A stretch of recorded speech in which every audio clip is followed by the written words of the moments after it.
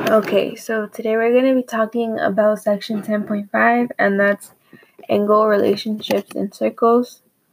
Now, my explanations are going to be a little off because I'm not sure how to explain it, to be honest. So I'm just going to start off by saying when a tangent line intersects a chord, the interior angle is half of the measure of the arc. So basically, what I mean by this is exactly what it says. Like the arc will be twice as big as the measure that's inside, and vice versa. The angle that's inside will be 2 times smaller than the arc that's outside of it.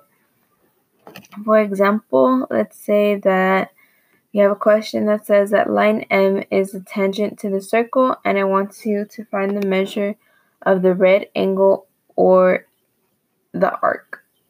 So let's say first it's asking for angle 1, and here you have a circle where it has angle 1. The tangent is B. The tangent is M, and then the other line is AB, and that's intersecting it, creating, the angle.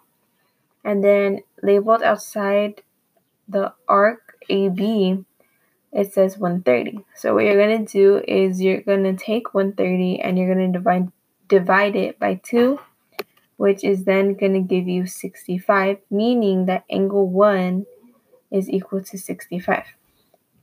Now, vice versa, let's say that it's asking you to find the value of an arc.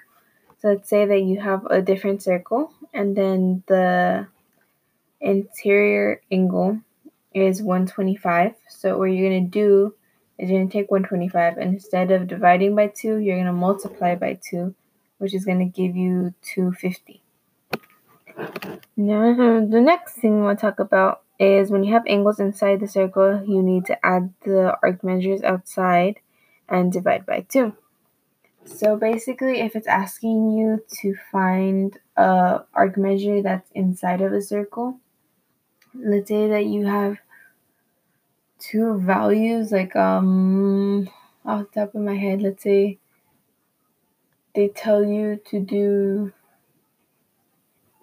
let's say outside there's 60, and then there's another arc measure that's 60, and then they're asking for an x that's in between those two. So you're going to do 60 plus 60, and then you're going to divide by 2, which would give you obviously 60, which would mean that that's the value of x. Then when you have angles outside the circle, you would have to do the same thing, but instead of adding the values, like the measurements, you would subtract the biggest from the smallest and then divide by 2. The last thing I want to talk about is circumscribed angles are tangents to a circle. So basically, circumscribed angles are angles that like mostly start from the center or maybe from the outside, and they have like tangents, and those tangents are sides that touch at least one point on the circle. Another thing that I learned is that most of the things that have to deal with circles and angles in this chapter will either equal up to 180 or 360, and I learned this because in one of the examples you had to do 180 minus x or something like that in order to find your answer. And yeah, that's basically all I have for today. Bye.